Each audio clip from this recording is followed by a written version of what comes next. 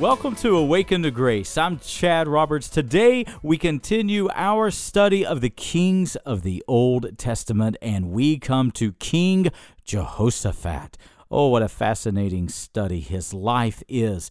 The principles that we are going to learn today out of the Scriptures, I know that they are going to impact your life. After preaching this sermon, I got so much feedback from people who said, Pastor Chad, this stopped me in my tracks. Friends, King Jehoshaphat represents someone who, although he lived a great life, in many ways an excellent life, he made a bad decision. And like King Jehoshaphat, there are many who will never live to see the true consequences of their choices. King Jehoshaphat stands as a beacon of light to us, as a warning to us to make good decisions. Well, friends, I hope that you enjoy this episode of Awaken to Grace, the king who made a bad choice.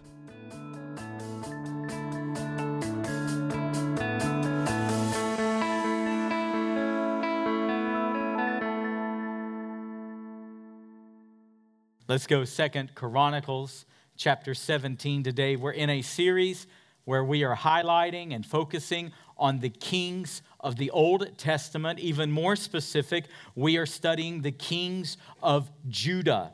Now, don't let yourself get confused as you read 2 Chronicles, because remember what happened under King Rehoboam, which we studied 2 weeks ago. Under King Rehoboam, the nation of Israel, the kingdom, split. There was a civil war. Now, in this time period, we see in the text, there is a northern kingdom of 10 tribes, which is called Israel, geographically. The southern kingdom, which comprised of 2 tribes, Benjamin and Judah, is called the kingdom of Judah. What is significant and what you need to know as a student of the Bible is that both Jerusalem as well as the temple was located in the south. It was in Judah. And so the lineage of David stayed in Jerusalem. It stayed in the southern kingdom. And so what 2 Chronicles does is it traces the house of David. And why is that so significant? Because God made a covenant. God made a covenant with David that the Messiah would come out of his lineage. And it didn't matter how wicked the men of Judah became. It doesn't matter how evil some of these kings were. The Bible says in the next story, which is going to be Joram, that the Lord would not break his own covenant. God was going to stay faithful. And as we study each of the kings of the southern kingdom, which is Judah, remember, this is the house of David. It's the Davidic covenant, and it is where the lineage of the Lord Jesus Christ will come. It's fascinating scripture. Now, what we've seen so far as we're marching our way through 2 Chronicles, let me just give you a 1-minute recap. Who was the first king of Israel? King Saul. Remember, he was a head and shoulder taller than everybody else. I find it almost comical that he was a head and shoulder taller than everyone else, but yet he wouldn't face Goliath. And the Lord rejected Saul, and the Lord in his place chose a ruddy shepherd boy named David. David became king of Israel, and who was his son? Solomon. Solomon began well, but didn't finish well. Many lessons from his life. And where we picked our study up on the first week of June is with his son, Rehoboam, the grandson of King David. And we saw that Rehoboam, his fatal flaw was that he would not set his heart to follow the Lord. And then Rehoboam's son was Abijah. And Abijah did not do so well in his reign. And Abijah's son was Asa. Asa is one of the most fascinating studies in all of the Bible. He started out relying on the Lord and faced a mighty million-man army, the Ethiopians, and the Lord delivered him out of the hands of the Ethiopians. But then 25 years later, Asa did not end well. It's not how you start, it's how you finish. And he would not look to the Lord. He refused to rely on the Lord. He failed to repent. And God brought a disease into his feet, most likely gangrene, and it spread. It became very severe, and he died a very agonizing death. But do you know who King Asa's son was? One of the greatest kings in all of the Bible. One of the best lives lived in all of the scriptures when it comes to the kings of Judah, and it was King Jehoshaphat. What an intriguing and fascinating story King Jehoshaphat is. He was the fourth king to reign in the southern kingdom of Judah. His life covers chapters 17 to 21 of 2 Chronicles, a large bulk of scripture.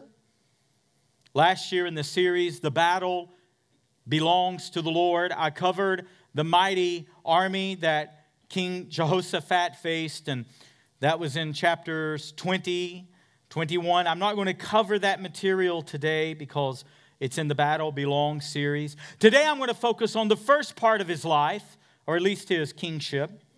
I want us to look at chapters 17 and 18 and just a touch of 19.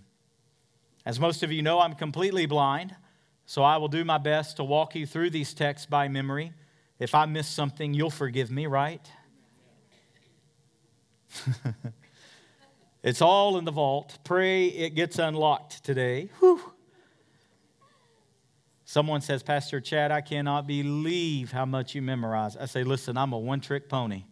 I go from Sunday to Sunday. Don't ask me what I said last Sunday. I put everything into this week. King Jehoshaphat, what a remarkable man he was. Notice what the Bible says about him in chapter 17. The Bible says in verse number 3 that the Lord was with him. Boy, that says a lot right there.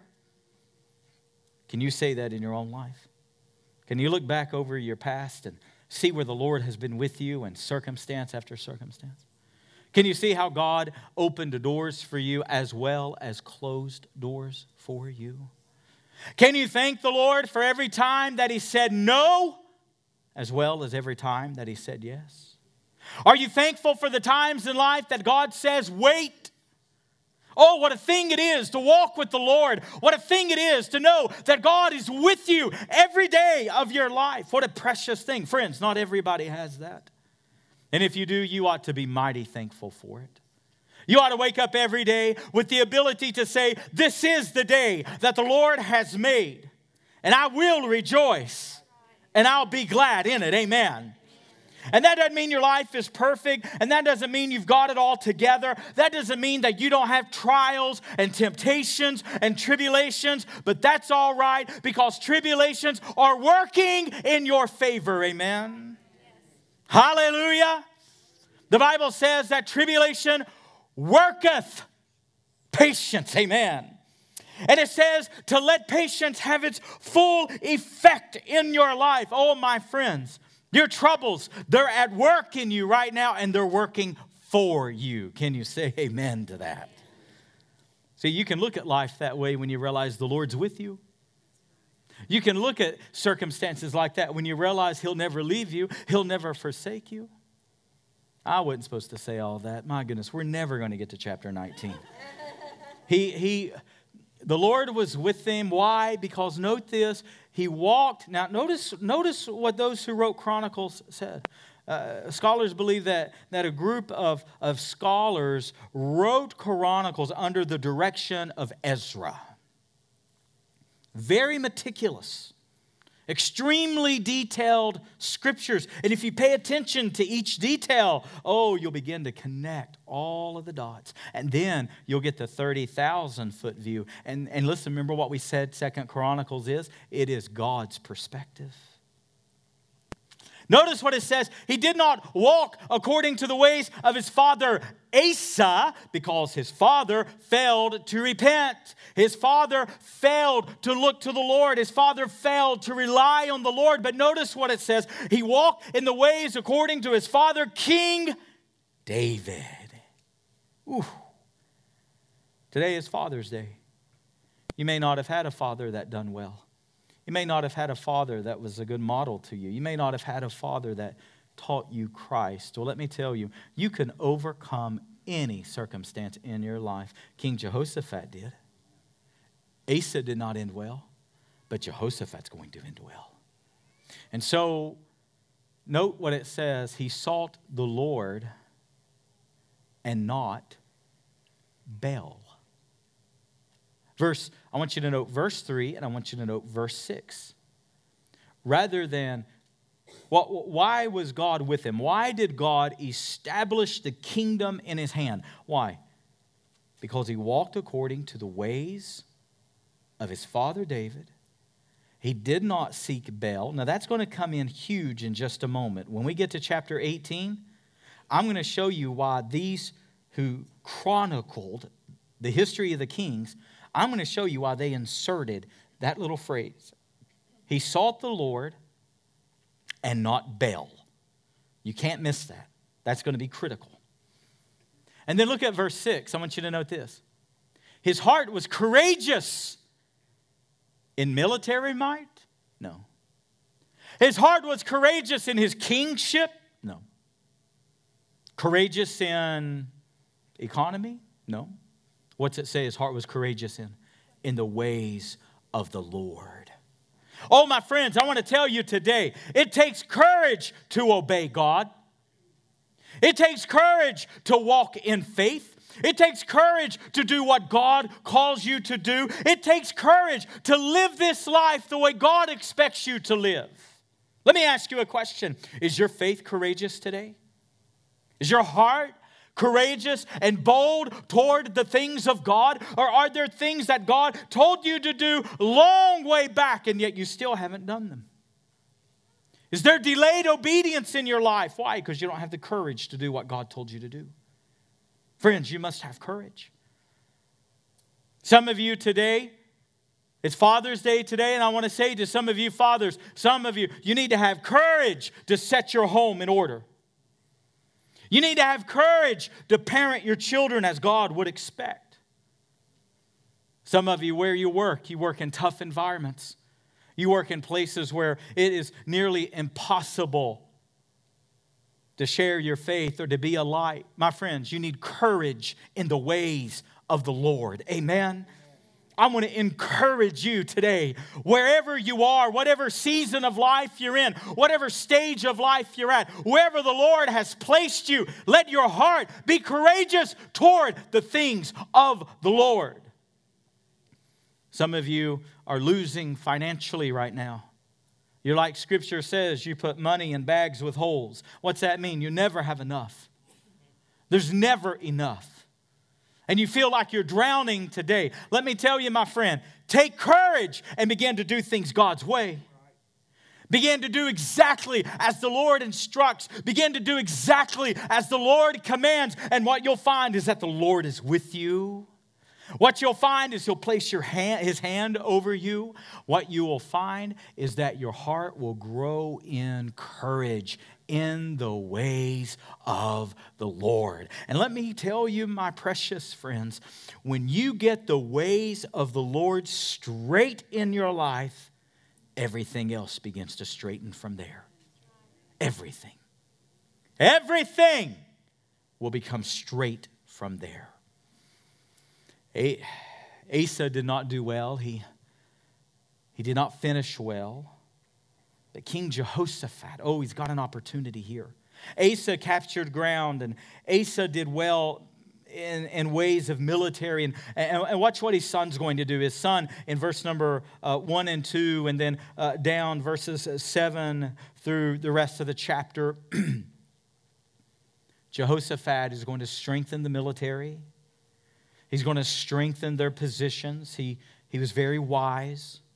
But then he did something that no other king had done yet. He took the law and he established teachers who was going to go throughout the kingdom of Judah teaching the law. Do you know what the principle is for us? You have to think right. You have to think biblically before you can live biblically. You have to think right before you can live right. That's what the Word of God does. Let this mind be in you, which was also in Christ Jesus. Being transformed by the what? By the renewing of your mind. When you get the Word in you, when you understand the principles of the Word of God, which I'll remind you is eternal and going to last forever. Oh, my friends, that's what brings life change. The church doesn't change your life. The music doesn't change your life. The preaching does not necessarily change your life. It's the Word in the preaching. It's the Word in the music. Amen. It's the Word that changes you. Are you in it every day? Are you partaking of it? Are you drawn to it? The Lord, Saturday morning, I woke up just with these scriptures burning in my soul. And I just spent time just going over and over them. Blessed is the man who delights in the law of God and meditates on it day and night. Is your faith a day and night faith? Do you wake up with the Lord and do you go to bed with the Lord? Do you rise with the Word? Do you retire at night with the Word? And then you know what the result is? Listen to me. Verse number, 3, Psalms 1:3. Then he will be like a tree planted by the streams of water, who yields its fruit and its leaf does not wither. And whatsoever he does shall prosper. That's the Word of God, my friend. That's a promise that you can claim. That's a promise you can bring into your life. But here's the question. Are you doing things God's way? Is your heart courageous in the ways of the Lord? So what does he do? He establishes, he strengthens the military, he spreads the word all over the kingdom. He brings teachers who's going to teach the people. And boy, at this point, Jehoshaphat just could not do any better. But now turn the page and let's look at chapter 18. Let me tell you the primary principle of King Jehoshaphat. The primary principle that we can learn from his life is this. While he was an excellent king, and while he did well, much better than his fathers, he was not as effective as he could have been. I don't want that to be said of my life. I don't want to say, well, he followed the Lord, but he wasn't as effective as what he could have been. No. Listen to what he does. Verses 1 and 2 of chapter 18. Jehoshaphat, who previously in chapter 17 said he sought the Lord and not Baal, makes a marriage alliance with Israel, the people to the north. He makes an alliance. Perhaps you've heard of this couple in the Bible. Anyone ever heard of King Ahab and his wife Jezebel? Oh. Jezebel permeates the pages of the Bible all the way to the book of Revelation. The spirit of Jezebel is seen even in the godless culture of the last days. Jezebel and her terrible husband Ahab were the king and queen of the north, which was the kingdom of Israel. They led the country in idolatry, in Baal worship. They were the most wicked couple in all of Israel's history. And what does King Jehoshaphat do? He marries his son into their family. He creates a military alliance.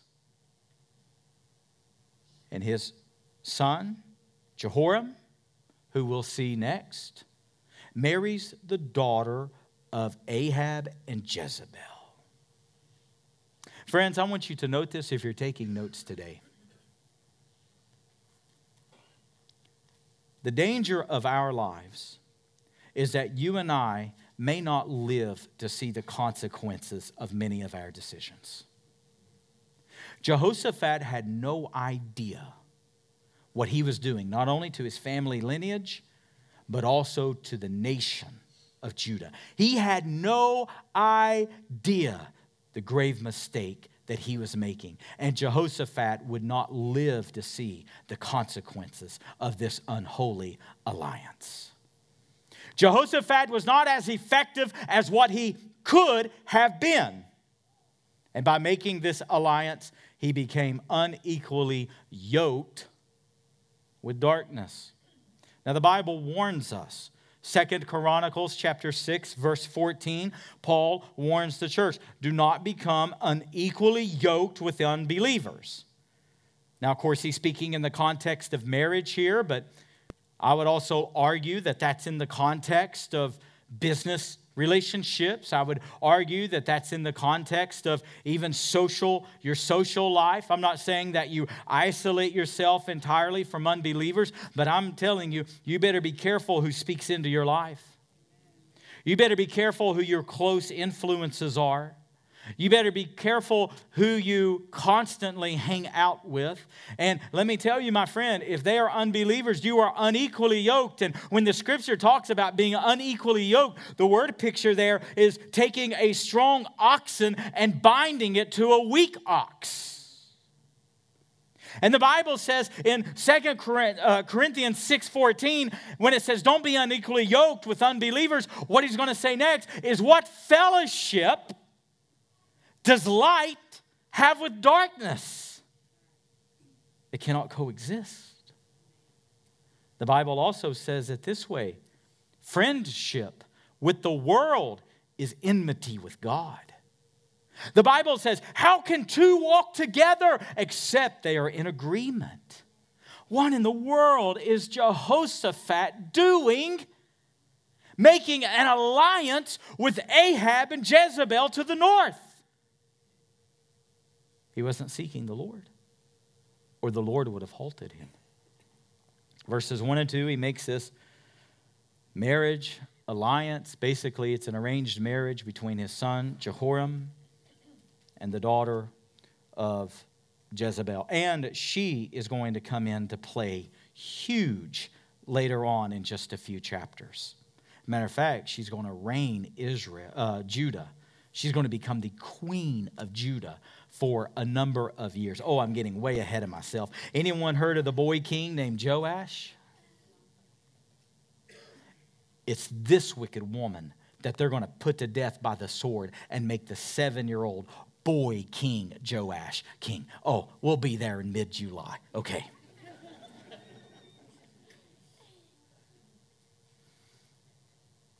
So verse number 3, I want you to watch what happens. Now, pay attention to this. The first phrase of verse number 3 says, now remember, the alliance has happened.